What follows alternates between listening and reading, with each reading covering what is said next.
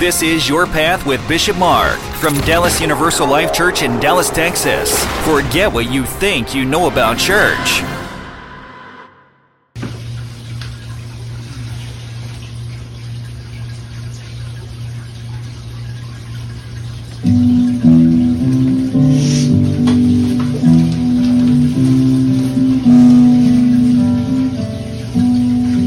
Praise to you, Lord Jesus Christ, King of endless glory.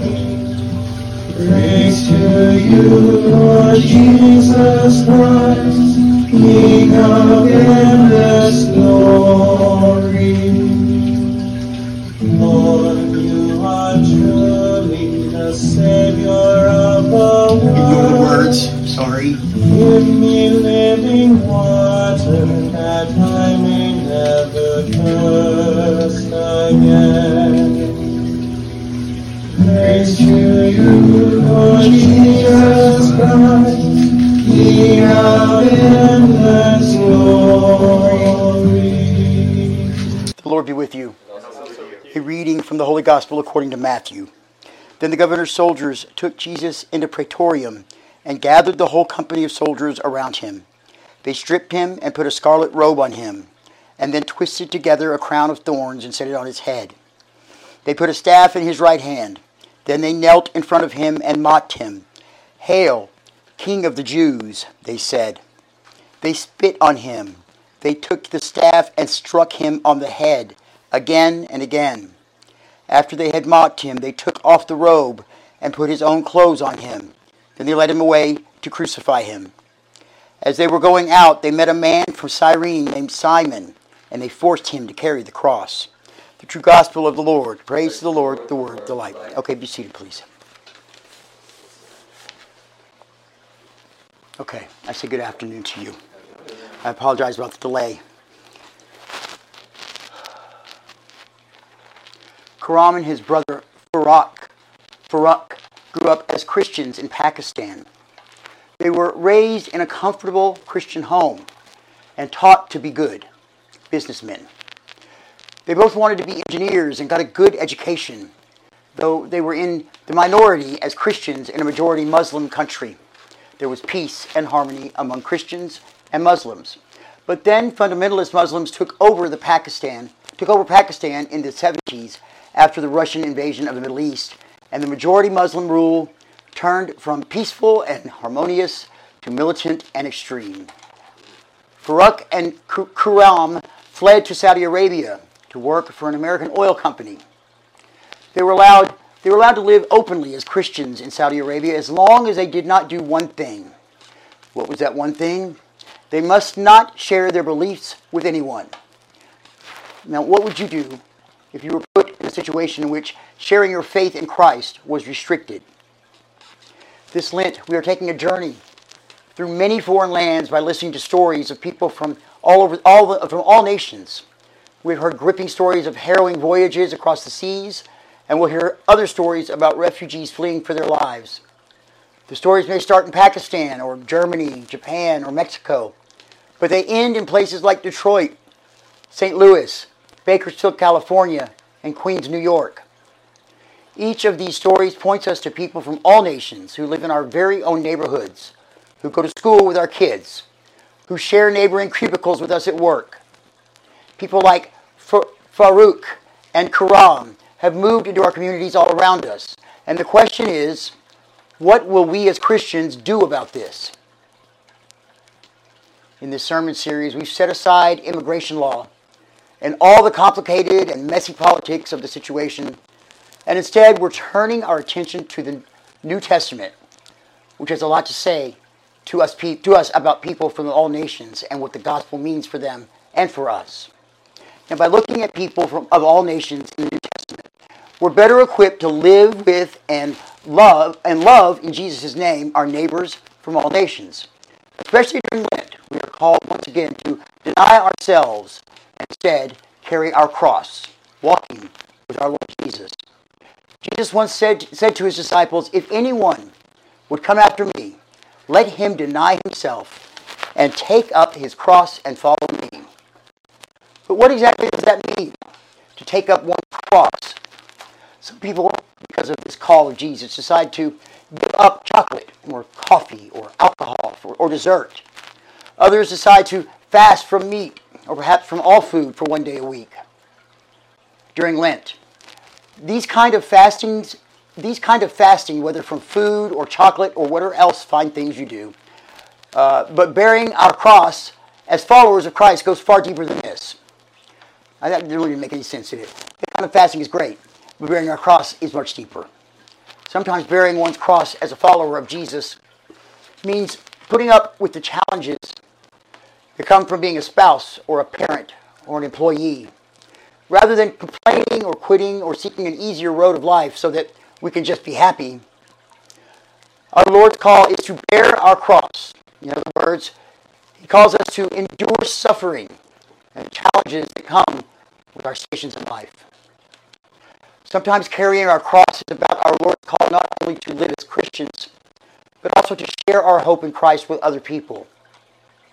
If your classmates at school or your boss at work or your neighbor down the street finds out that you're a Christian and they don't like Christians or have a jaded view of Christians sharing their faith with other people, they may make your life challenging. Maybe because you're a follower of Jesus, you get made fun of, or you don't get that promotion, or you get shunned from the neighborhood block party. Perhaps during this sermon series, you've begun to realize that you have a responsibility to your neighbor of another ethnicity or nationality.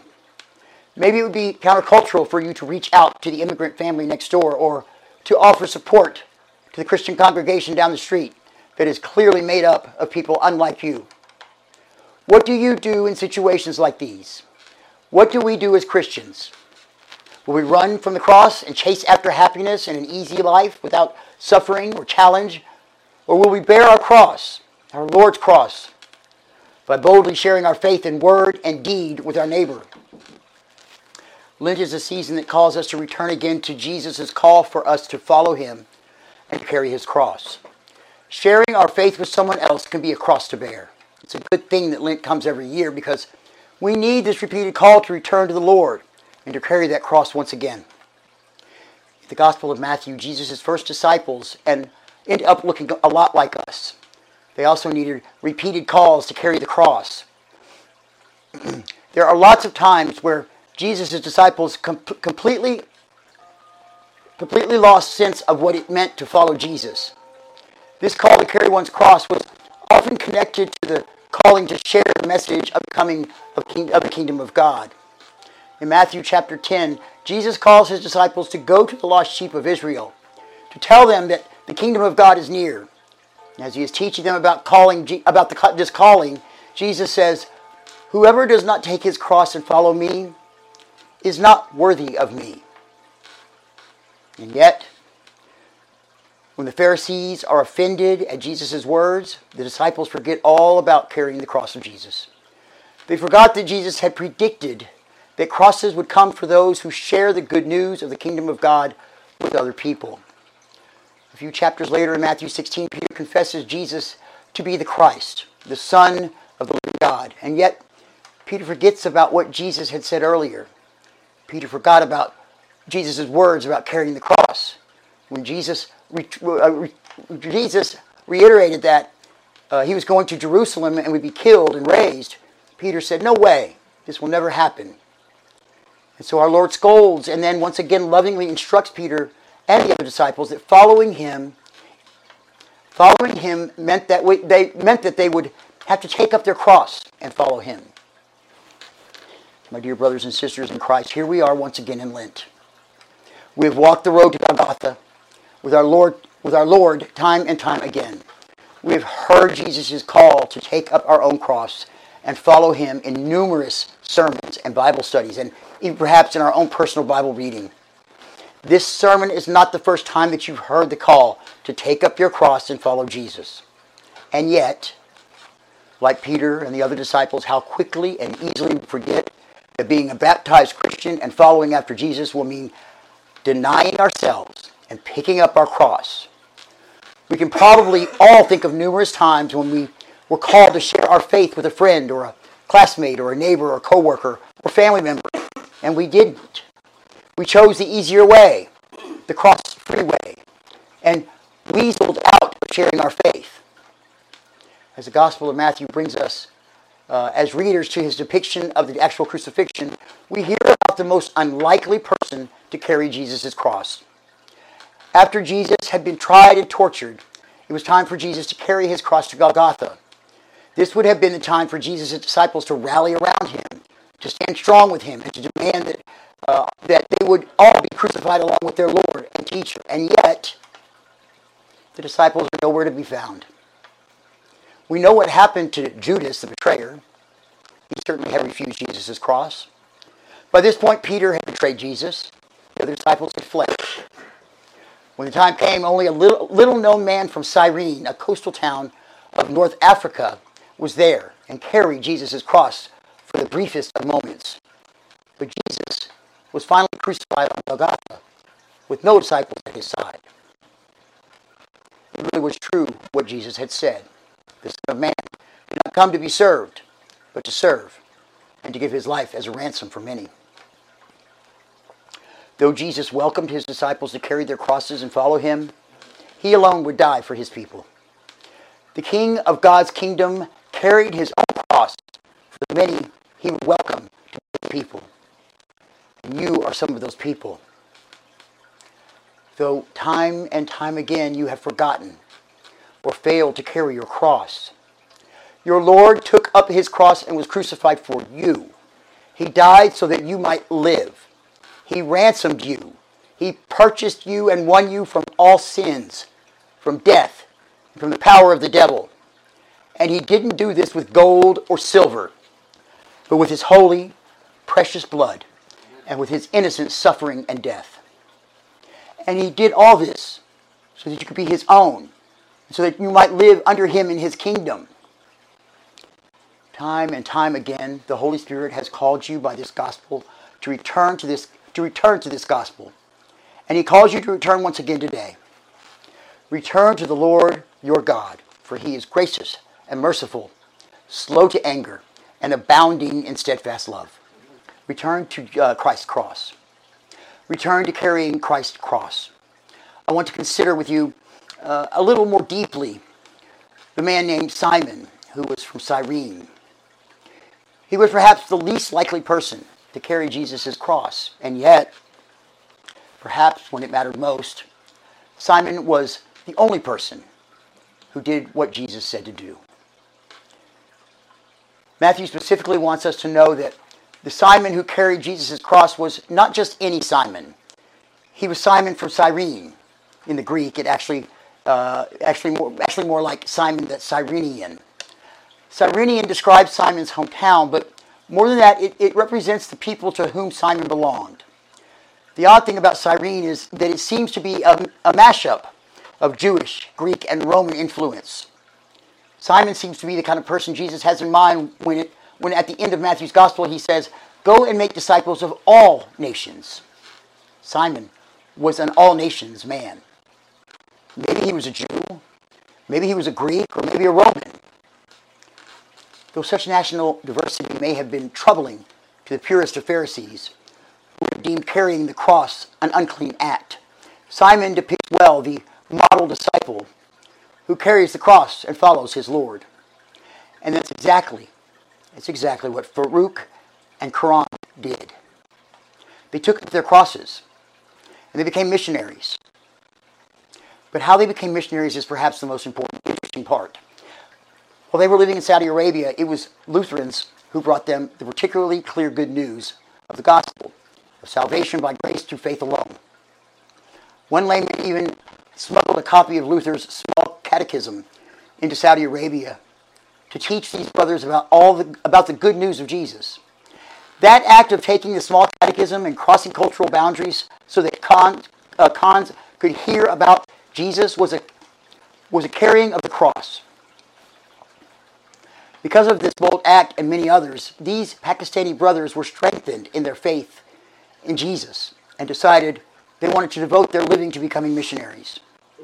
They moved to Canada and then to the United States, where they could start People of the Book Lutheran outreach. And today, many, many Muslims have become Christians because of the witness of Farouk and Karam Khan. The gospel calls people of all nations, even the most unlikely of people like Pakistanis in Saudi Arabia, to pick up their crosses and to follow the call of Christ, to share the gospel with all nations. During this Lenten season, we will continue to hear more stories of missionaries who have come from all over the world, some with the most unlikely of stories, to share Jesus with us and who help us daily to bear our crosses, even as we fix our eyes on Lord Jesus, who died upon his cross that we might live forever. Amen.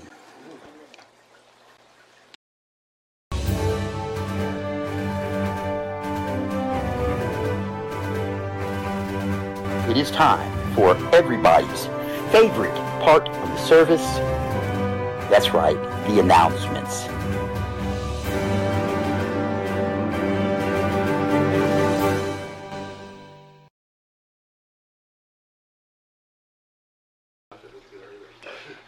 Which one of y'all want to try it today? Anybody? Do I have the balls to do it? Go ahead, Mark. That's all right. Well, if you're not doing well, I mean, Got it. Can you make it? Yes, you You can make a difference. We are a all-volunteer church. Everybody here is a volunteer. Nobody takes a salary, not even myself. We keep our doors open through the tithes of our congregation and from generous donations from people out there in YouTube land and Podcastville. And we need your help again. It costs a lot of money to run a church, believe it or not. I know it doesn't seem like we're doing much, but it costs electricity, it costs equipment. I mean, everything just adds up. And we really could use your help. Please consider making a donation to Dallas Universal Life Church. Simply go to DallasULC.com. Click on the link there for donate. It also says tithe on it. So that's if you want to tithe it, you want to tithe with your credit card or do it when you're not here or whatever, that's a good place to do that. Go to a secured site and it will allow you to make your donations there. We are a 501c3 organization, which means all of your donations are tax deductible. So tax season's coming up, folks. It's a good time to make your donation, all right? Now, it doesn't fail, never fails. Every time I talk about this, somebody says, Bishop, I love the church. I do. I really want to help, but I don't have any money. I'm broke. And I tell them, well, guess what? Join the club. I'm broke too. So you got to do what I do. You got to volunteer. Volunteering is a great way for you to meet your tithing requirement. And we are required to donate 10% of your earnings to the church. So if you can't do that, if you don't have any money, it's a good way to time is money, right? Come in and work and do some volunteer work for us. Simply go to DallasULC.com and click on volunteer. There you'll find a list of the positions we have available for volunteers. If you don't like something there, please come in anyway. There's not enough hours in the day for us to get anything done, everything done, and there's always something left undone. We could always use more help. I'll find something for you to do, trust me. Okay, thank you. Okay, you. Compliments, concerns, suggestions, complaints. Very simple, folks. You got one of those, you need one of these. That's an email address, feedback@DallasULC.com. I think that pretty much explains it. Pray@DallasULC.com. Pray@DallasULC.com. You have a request for prayer? That's another email address for you. Just simply email us, pray@DallasULC.com. I'm sorry, I hit the button again. Ignore that. You remain anonymous or give us your name. We pray every day here at Dallas Universal Life Church. You can ask your prayers, we said, during our daily prayers, or we said during our prayers and intercession on Sunday. It's pray@DallasULC.com. Okay, that's what we just saw. Thank you. Did you know we had 2 podcasts? We have 2 podcasts? 2 podcasts. Can you believe it? Of course, you all know about Your Path with Bishop Mark. That's been around for, it's in its 6th season now. 6 years we've been going with that. Can't believe that. Spotify just, as you know, we were with Anchor. Just to give you a little story on this, we were with Anchor, who hosts our podcast. Spotify bought them out. Okay, recently Spotify basically is saying no more thing is Anchor now called Spotify for podcasts, and they've added a bunch of neat stuff for us. So we're trying to we've seen some new demographics and things like that. Maybe we can work with, and some more just really some neat stuff, some marketing tools and things like that. Plus, they're putting us on Spotify. I mean, heck, that's a great place to be. You know? Every time I see it on Spotify, I see my picture, and they're like, that's really weird. Anyway, check out our podcast. If you go to see Your Path with Mark, which is our services here, it's the gospel and the sermon, and our announcements around as a round table. We do that every week. You have to go to your favorite browser and type in Your Path with Bishop Mark, or you go to Alexa or any other name you call your Alexa device, which we call it Echo here. And you say, hey, Echo, play Your Path. Welcome back to Your Path with Bishop Mark. And that's how we play Bishop Mark. Hey, Echo, stop. That's simple. I apologize, folks. I broke some ribs, so I'm trying to catch my breath and speak to you all. And plus, I was already hoarse from last week, so please excuse me. I'm trying to go and get this done. Just bear with me, okay? Okay. Now our second podcast. It's a fairly new one that we came out with. It's called Life Lessons with Bishop Mark, and that's exactly what it is, life lessons. Except I call it our TikTok podcast because it's very short. It's like 2 to 5 minutes each. You have a short attention span. This one's for you, folks. Life Lessons with Bishop Mark. Do the same thing here. You show your favorite browser, type in Life Lessons with Bishop Mark, and you can find our podcast there, or just go to one of your favorite podcasting apps on your phone, and I guarantee you'll find us there. Both of these there, okay? All right.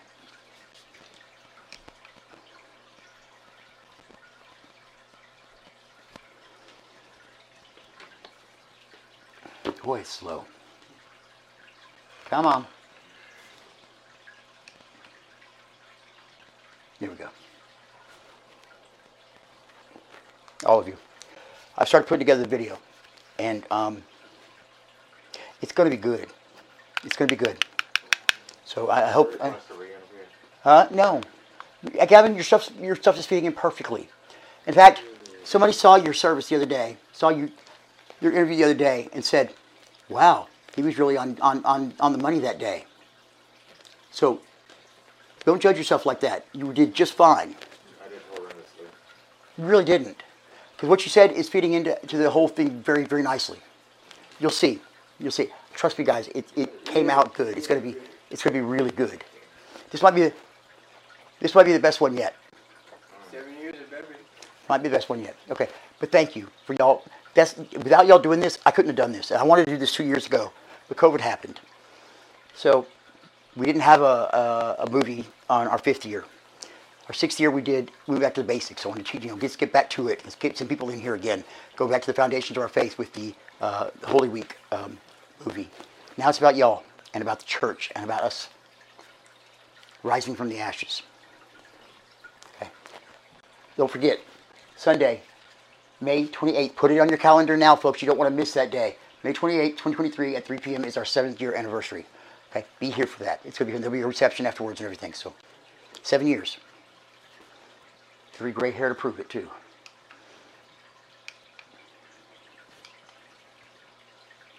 Again, our series that we're doing this year for Lent, called Lent for All Nations, continues next week at 3 p.m. Please be here. I think they're getting better. I think each week it's kind of building up to something, and we know what that is. But I like the way it's going. I hope y'all do too. So next Sunday, I hope to see you all here again. No, I'm not doing that yet. Yeah, we are. That's right. Rise for dismissal.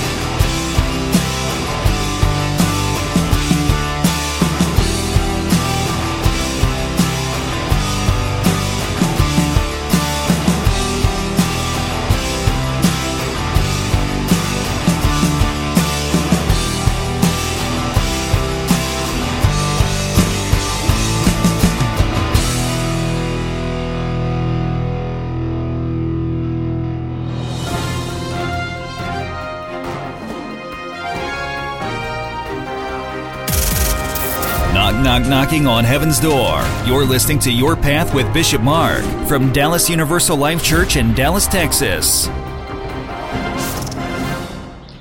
So today we continue our Lenten series about Lent for All Nations, right? What y'all think of today's sermon? I was going to say, I like the comparing the Farouk and his brother smuggling the book or what have they as Same as carrying the cross. Interesting, isn't it? I like Because that. there's a lot of things we don't think about every day as being just carrying the cross. Just sharing our faith is carrying the cross. It's part of what we have to do. It's not always easy, you know. And I'm not saying you have to be a Bible thumper. You don't. Just share your experience, share your life, share what the church has done for you, and I guarantee you're going to get to people who are interested. Okay. I think it comes with the results. You took prayer out of schools, and what happened? Then, not doing any comparison, but they took the Pledge of Allegiance out. I don't understand that either. When all of that came out, you watched a lot of diversity start happening within the churches. Then whenever they took the Pledge of Allegiance out, you watched people's dedication to their country fade away. Or go the wrong way. Or go the wrong way, yeah. And the same with prayer. I mean, children came up that way and they had a direction, and then when you removed it, they went up quiet. You got the result. Here's my opinion on That was the prayer. beginning. I'm going to straight up with you. I agree with you. I think that is definitely a factor. Look, don't make prayer mandatory. It doesn't have to be mandatory. You don't have to pray.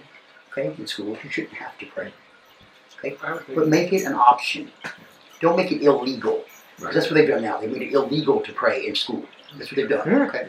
Make it. If you get caught praying during school time, you can be suspended. Oh, wow. I didn't know that. And I'm not talking about just Christian prayers. There's other Muslims. There's others that would pray at their times where let them pray. Allow them to do so. Don't tell them they can't. I think it's a little right, right? No, because schools are considered a government Right. property. They're in their minds. Well, I mean, so is the Bill of Rights. And minors don't have It's as many. government Minors property. don't have as many. It's just like in the White House. You can pray in the White House. Separation of the church and Well, state. I don't know, because that comes with certain situations. You can pray in the White House, but you can't pray over people or to. In other words, the president couldn't sit in the Oval Office and pray to people. So freedom of religion is just like, what is that actual law? What is it supposed to be? That's a religion. That We're they talking about- separate all that. we're Because talking not about- all religions So the pray. religion cannot influence the government, because in England, the government and the church are the same basically, because he or she, the king or queen, is head of both. So basically, it would be his freedom of, so they're not, so it's not everybody's religious freedom. Not really. Everybody can have religious freedom. Not really. In this country. It's because if I think the one that called most attention to it was Queen Elizabeth I. It's because they told her you will get married because that's an order of the church. You have to get married. It's not a choice. You must get married. She said, okay, you said married. You didn't say to the person, Yeah. I want to marry my country. Yeah. And so she was allowed to do that. And the church hesitantly allowed her to do that with their blessing because she was literally married. She became celibate, supposedly. Yeah. And was literally married to her country. She performed her entire unique. That was, well, she wasn't always married to her country. Let's just put it that way. She had, when she married her country, I truly believe that she became a very unique individual and probably really was celibate because I don't think anybody would want anything to do with her after she deranged her look. I mean, Our country is a bit two-faced when it comes to this. I mean, here we are with our dollar bills, our $20 bills, and $100 bills, and in God we trust, right there. Yet we go and pull the Ten Commandments off of our public buildings. Okay, we say that we can't have God in our lives, in our public lives, right? That doesn't make sense to me. It's either one or the other. It's either all or nothing. You can't have it both ways. So either take in God we trust off our money, or leave it there and leave us alone as far as religion goes. That was the idea of the founders of this country.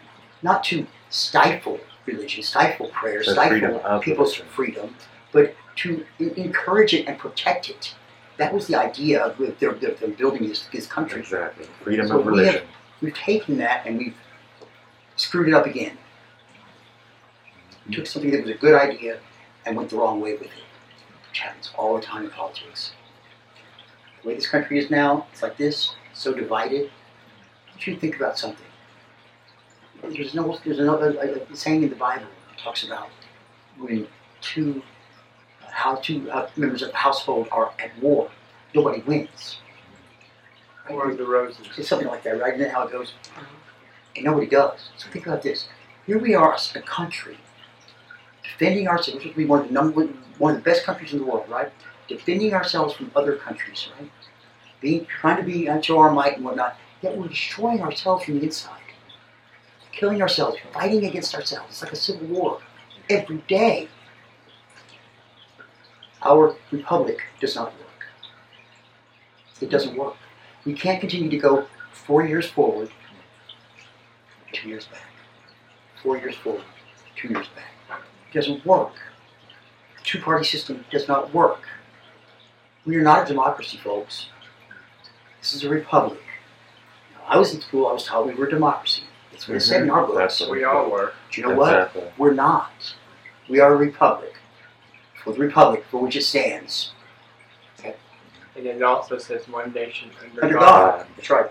I don't understand why they took the It's the only reason I think they took it out. Take that out. That's interesting. That's still there. And then on top of that, you look at the little national anthem.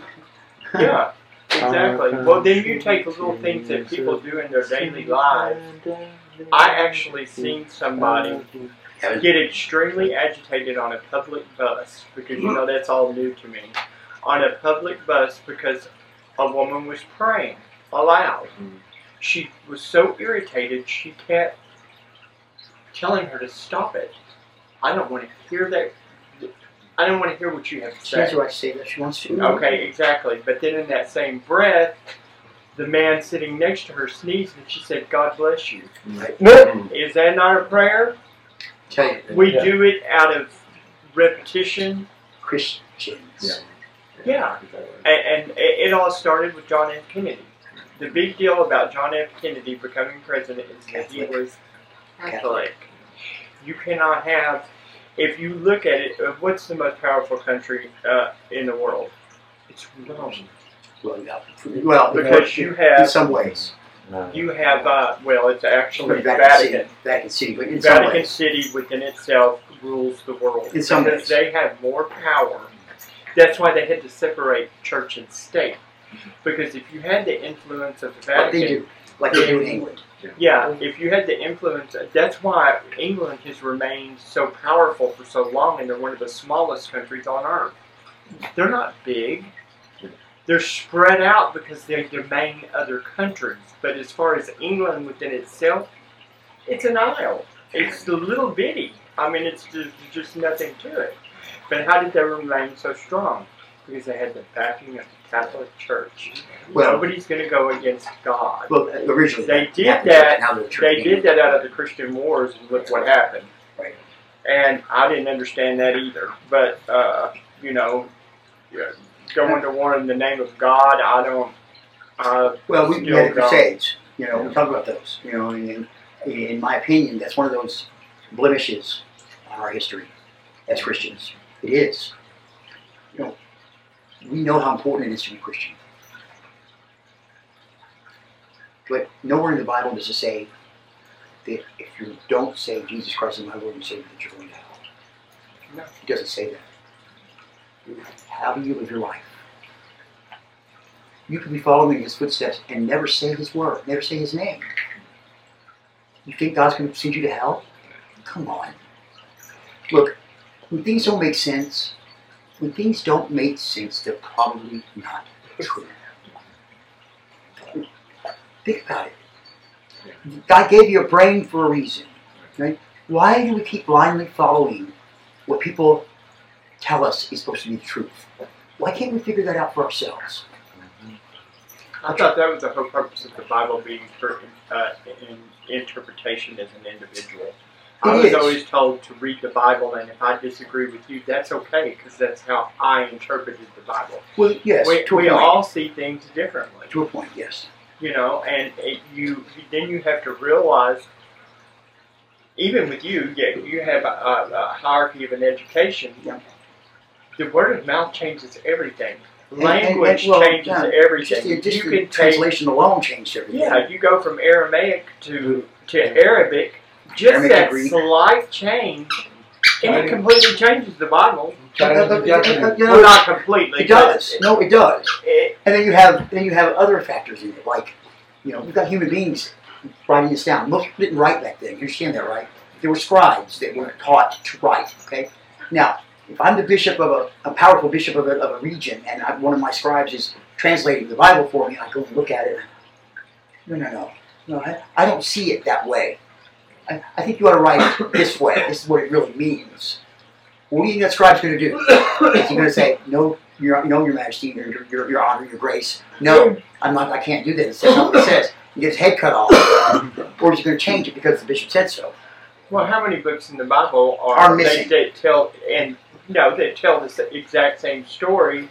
In different ways. Peter, Paul, Luke, and Matthew, Mark, Luke, and John.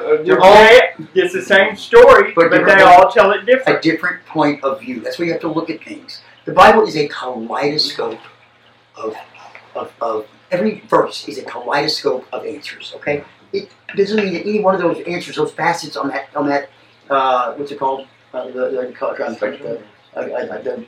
crystals that prism. Sorry, you get the prism. You get the beautiful rainbows coming out. Just one of those doesn't mean it's wrong. Right. It's interpreted that way. It just means it's a different point of view. And of course, it's within reason, folks. I mean, come on, use your brain. Well, you have to realize those four individuals are not always in the same place at the same time. Those four individuals didn't write those either. Well, I know, but what I'm saying is the point of view coming from was not.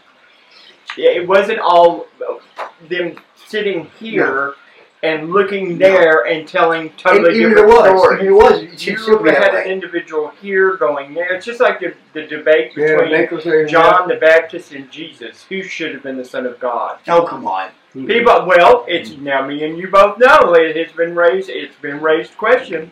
Now me and you both know that he knew because it was his job to direct Jesus where he was supposed to go. Exactly what he did. But people, oh no, that's not true. John the Baptist was a transition from the Old Testament to the New Testament. And that was his job. That was his job. And even Jesus raised that question with John the Baptist himself. Thank you. So a lot of people don't know that. And he was like, he felt like he wasn't worthy to be baptized by John the Baptist. Mm-hmm. Why? No, the other way around. Well, yeah, the other way around. John the Baptist was not worthy to baptize Jesus. You should be baptizing me, he said. Yes, and it just don't... If you don't... There's a whole lot to the Bible that's hard fact. Yes. This is the way it is. Then you have a lot of additives. Parables. They're stories there to teach you what? How to live your life. Okay? It's that simple, folks. Word of mouth was the way things got around back then. That's how people were told. That's how history has been passed down from generation to generation. Word of mouth, the stories that they told. So I think it's so important that I tell you all again and again, listen to your elderly. Listen to the people who've been here a while and been through it. Hear their stories. You may think it's a bunch of gibberish. And some of it might be. But there's something in there you're going to need. I guarantee it. Listen. You know, in the Middle East, or in the Far East, they revere their elderly. They basically, because they've been through it, there's so much information they could give us. What do? We lock them in nursing homes. We throw them away. We throw them away because they're not useful to us anymore. Guess what? They're probably the most useful people in our country. And there's also the fact of, like, they listen to their elderly, yes. And they pray because they also listen back to them. You have to be a working flow of, like, staying in the community. Again, the only reason why you would respect your elderly is if they listen to you too. But again, odds. It's just like in America, we just press on education. Whereas when you get to the Middle East and Europe, they go by wisdom. Yes. If you haven't walked 1,000,000 miles, then you can't tell somebody how to do something. It can't come from a book.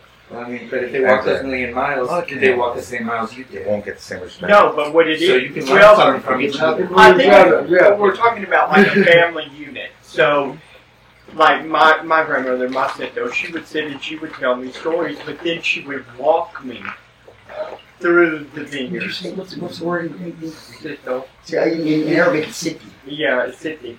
Yeah. I mean, And I know, and that's really. I think you can have an older person that's lived a relatively sheltered life that's not really been through much, Look, and then you can have a younger person that's been through a whole We're lot. so Take worried. everything with a grain of salt. Everything with a grain of salt, and take it with it. You have a brain. Discern what it is. Use it. but like It's just that simple. it's like, you know, everybody's walked different miles, right? Everybody's had those different steps. Yeah. I'm just saying, take each Well, what other's I- steps Right. and put them together. And what I do, I think I got a really good. I got a good one for you. Whenever I got ready to go to college, everybody wanted me to be a physician. I was smart enough. I could have done it. I didn't want to do it. I didn't want to dedicate my life to my career. I knew I wanted to be in healthcare, but I didn't know what. At that time, there were no male nurses. That was just not heard of. Yes, I'm that old. So my mother had a patient that was a nurse in the roaring 20s that ended up, her daughter-in-law was one of my professors. She said, maybe you need to go speak to Miss Grundy and ask her why it would be so important for you to be a nurse. And I'm like, look, I'm already stuck out with arched eyebrows and big hair. Now you want me to try to take on a woman's profession when there are none and put me that much more into the spotlight? Go talk to her and see. So I went and I talked to her and she asked me, why do you want to be a nurse? Why do you want to be in healthcare? Let me put it to you that way. Why can't you go be an architect? Or why can't you, why healthcare? What directed you that way? I said, it's not really something I thought about, it's just something I know I'm supposed to do. She said, exactly. It's called a calling. It's no different than a priesthood. It's no different than anything else. Everybody has one. Everybody has a calling. And then when she told me, you know what? In the crash of the 20s, I had a job. I went to work every single day and I watched my friends have their homes taken from them. I had a job. So you know what I did with my excess money? Because I had it. I bought their houses and put them back in them. I went, you did what? She said families went back to their 2 and 3 bedroom homes because I had the excess money because people are always going to be sick. No matter what, you're going to have a job. Job security, number 1. Number 2, times are changing. And went on to explain to me about women's place in healthcare. Then you have to remember that the very first nurse was a whore. She went out on the battlefield and screwed her patients. That's what she did. If they were dying and that's what they wanted to do, Florence Nightingale did them. And I'm like, huh? Now you have to learn all this because it's history. I need to know this kind of stuff.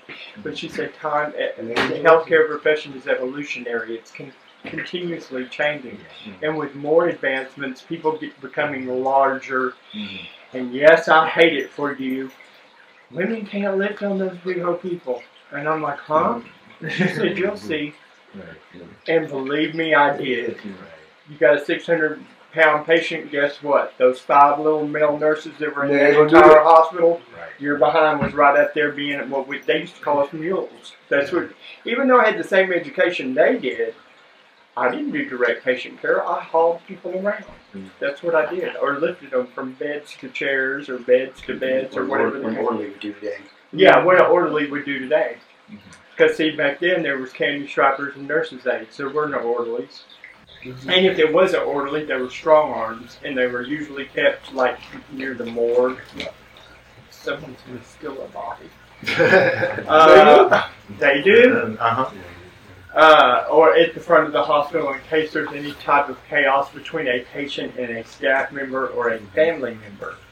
They would get in between. In fact, you see it in rendition on movies all the time. When do you see an orderly called? When there's chaos. Any other time it's a candy striper or a nurse aide. Look at your movies. They interpret it so well because that's actually the way that it is. So it's all up to you. People ask, you know, why did you want to entertain? My whole point of the thing is to make people's overall well-being. Mark, for instance, always in the entertainment field. Oh, why? When Mark's face hit that screen, everybody went, oh. Where's he at? It made people happy. When you get off of work and you go watch a drag show, what does that do? It makes you happy. You're not thinking about the next door or the bad day you had at work all week. Well, that's a bag of makeup. It's gone. Here you have this silly boy dressed like a girl. What else? How much better can it get than this? It made people happy. So happiness is a medication within itself. So it's people's well-being. Mark's choice. He went from several different entities of entertainment to still taking care of people. He hasn't changed his calling. His calling was always the same. I had to learn a few things. We all had to grow up, you know. I flipped mine. I got my nursing degree very young and didn't become an entertainer until after I got my education. But the two worked hand in hand. Now, a lot of people don't see that, whereas I talk to Mark, and Mark's, yeah. Mm-hmm. Because if it's a person with that same calling, they're going to understand. It's just like with you. Numbers people. Prime example, I do not understand them, but I'm attracted to them like a magnet. Can't do it. They drive me insane. My husband that just died. Numbers person. Numbers. Everything is numbers. If you'll sit down, I'll show you how numbers rule the world. No. You know, and would get mad at me because I couldn't, like, there's nursing chemistry and then there's chemistry. I could not, even though it's the same, because I was dealing with medications and dosages, it still flips over to basic chemistry. But I couldn't see it.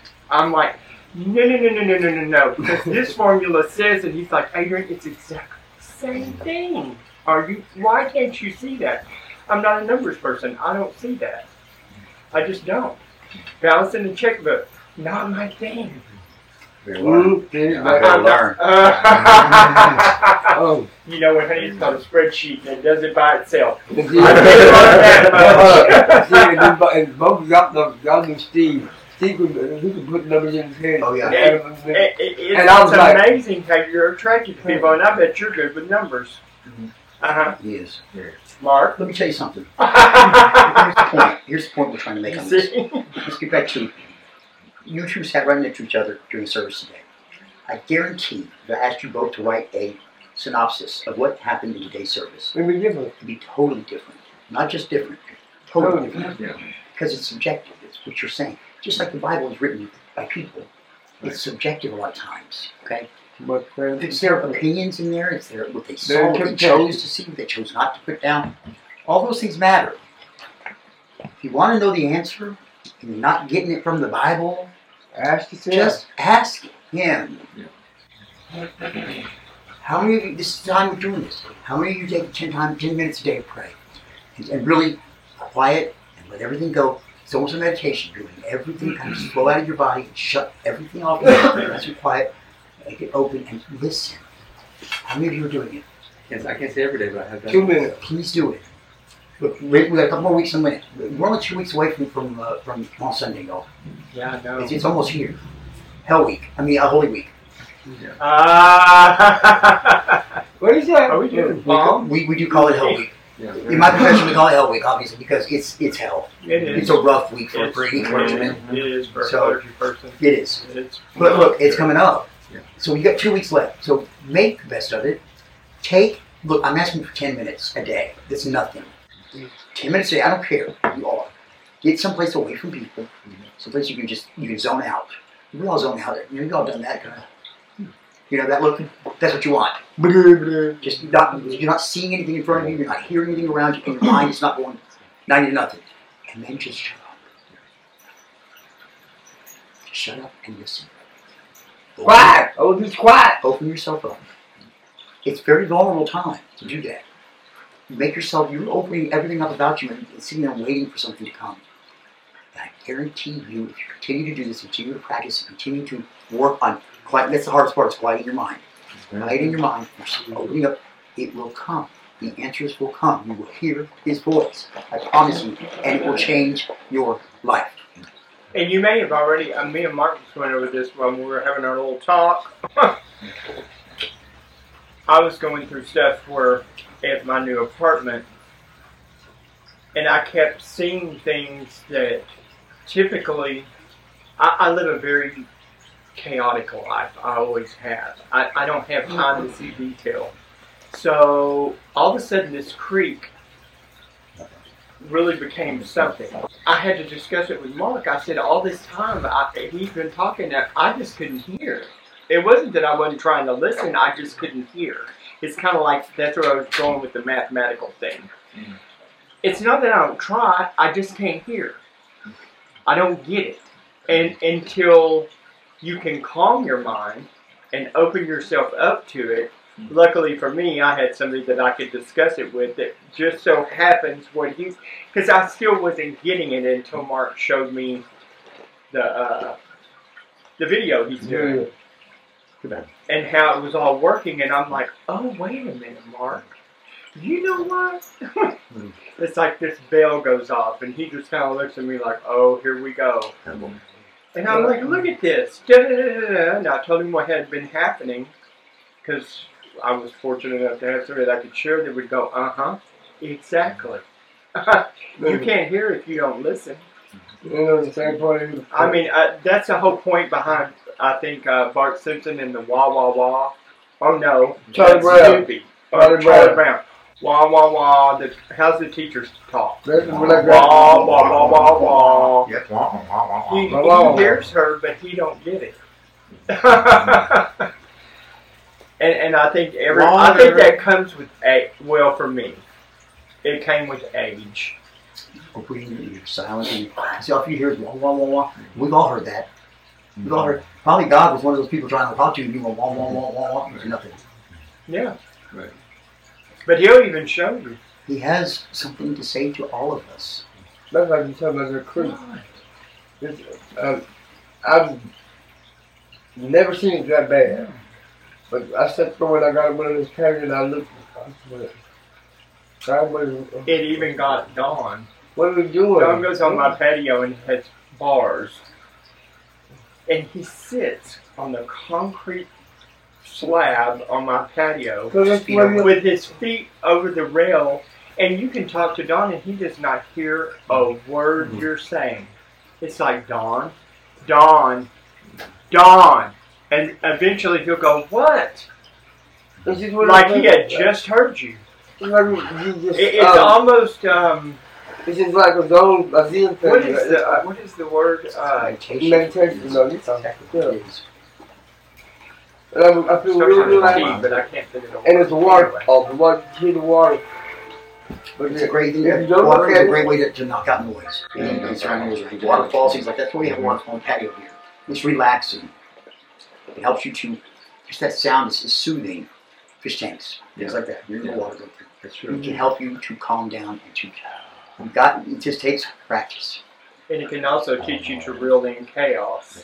Mm-hmm. See, that's what me and Mark were talking about, is that all of that had been so peaceful, and all of a sudden the other night, remember we had those terrible thunderstorms? Mm-hmm. Well, unbeknownst to me, even with Dawn saying, oh, you wait till you see this creek whenever it rains. I said, why? I woke up in the middle of the night hearing this roar, and I thought, oh my God, it's a freaking tornado. Mm-hmm. So I jumped up and I went to my sliding glass doors and I looked and it was raging. Chaos. It was complete chaos. But by the next morning, guess what? It was all gone and the little waterfalls were doing their thing again. I am not thirsty. So I learned a huge, valuable lesson at 58 freaking years old. That everybody's going to have chaos in your life and there's absolutely nothing you can do about it.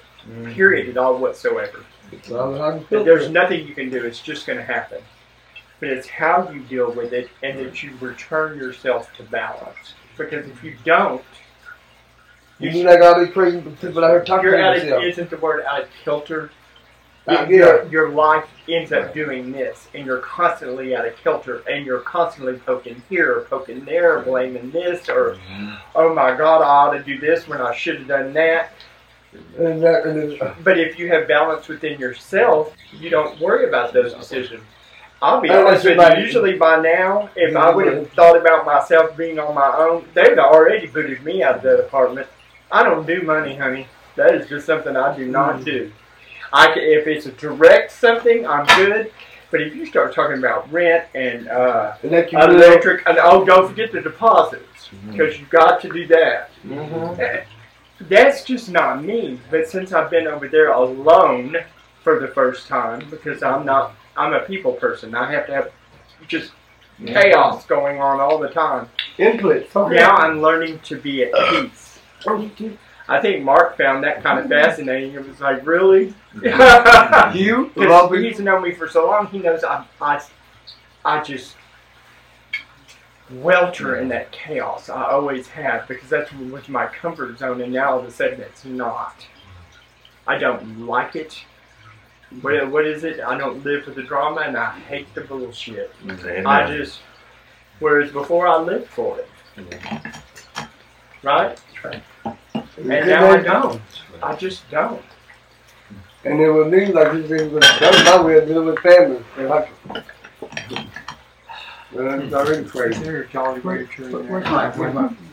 We go play the intermission thing for y'all again. And then we'll talk. This is why. Gavin Myers. What? You've been here for 7 years. What I do? Come on. Yes, sir. I'm going to move him in the queue. You better. He doesn't want the It'll be you next. We got a crank God. You know, why do we say these things during the announcements, during the intermission? You hear the thing going off, right? What does it say? It says get your ass inside. And it's also says something else about something else.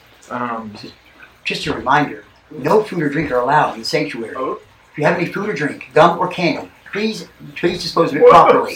It wasn't your fault. You didn't know. He knows. yeah, they're not homeless. I'm not supposed to But you can eat it after service, Gavin. You've never gone hungry in this house. Sure. That's why, because it's a disruption. I don't think anybody's ever. It's a disruption. Hear me? That's why. Alright. Okay, listen up. I like where this is going. I like where the sermons are going. I'm glad I got this going this year. The movie, y'all are going to be amazed. Yeah, you really are. It's going in a direction. Look, when I do my movies, I don't necessarily have an idea of what I'm going to do. I just start. And I start editing. I start pulling. And you understand, guys, I'm pulling from thousands of hours of video footage. We're talking about 7 years of video footage I have. I'm going to go and get to each one and go and figure out what I want to use of it. So I can use some of it by memory, but I can't remember everything that was said, all of them, right? So I have to go through and find what I want. It's there, and it's coming to me, and it's going to get there, I think it's pretty phenomenal. Editing takes a whole lot of work. It's something I admire, but I sure wouldn't want to do it. You see what I do. You see what we have for service, right? Every week I do the video for YouTube, right? Which is our service from the week before. That takes a minimum of a day and a half. Okay, minimum. Plus, on top of that, I do the pre-service video. That's another half a day, maybe 3/4 of a day. So right there, you guys don't realize it's maybe an hour-long video, but that's what we do for service. That's easy. That's easy editing. But you do an hour-long movie of all these clips and all these things and trying to have a direction for it and go where it's supposed to go and use your interviews and pop those in there too. It takes time. But it's going to be worth it. I think it is. I don't like the name of it. I don't like the name of it. I don't like the name that I come up with. I need to come up with something else. I called it. Remember back on our 4-year anniversary, we had something called 4. You know? I thought it was appropriate for that because it was me 4 others, me 4 this, 4 that, 4 that. I called it 7 this year, tentatively. I don't like it. 7's a lucky number, but that's not where I want to go on there. So if you have any ideas, the tagline on it. That's all I'm going to tell you. Yeah. The tagline on it is rising from the ashes. Okay. So we need a name for it. Okay. Y'all think about it. Phoenix? Zenith? Oh, well, we're not. A phoenix is what rising is. That's true. However, that is actually there are some biblical translations that is in, and some that aren't. But rising from the ashes is in there. It does talk about coming up from the ashes. Yeah. The actual phoenix coming is actually a mythology. It's actually a mythological character. But they all, believe it or not, they all kind of intertwine every now and then. We talked about how the Christians came and took the pagan holidays and made it their own, right? So it happens. Okay. Thank you guys. I enjoyed today. Let's go ahead and pray our way out of here, and then I'll see you all next week. Okay. I'm not the mac and cheese teacher. I don't know which one is he, mac or cheese. Mac. You give him the He cheese. said, I'm William. Wow. Will you take us out today? Dear God, thank you for having all of us here, blessing us with sharing each other's lives and memories, and understanding that tomorrow may be different, but you'll give us the light and the guidance to get there. In Jesus' name we pray. Amen. Amen. Thank you, folks. Grab the popcorn. Help me break it down, please. I've done with suggestions.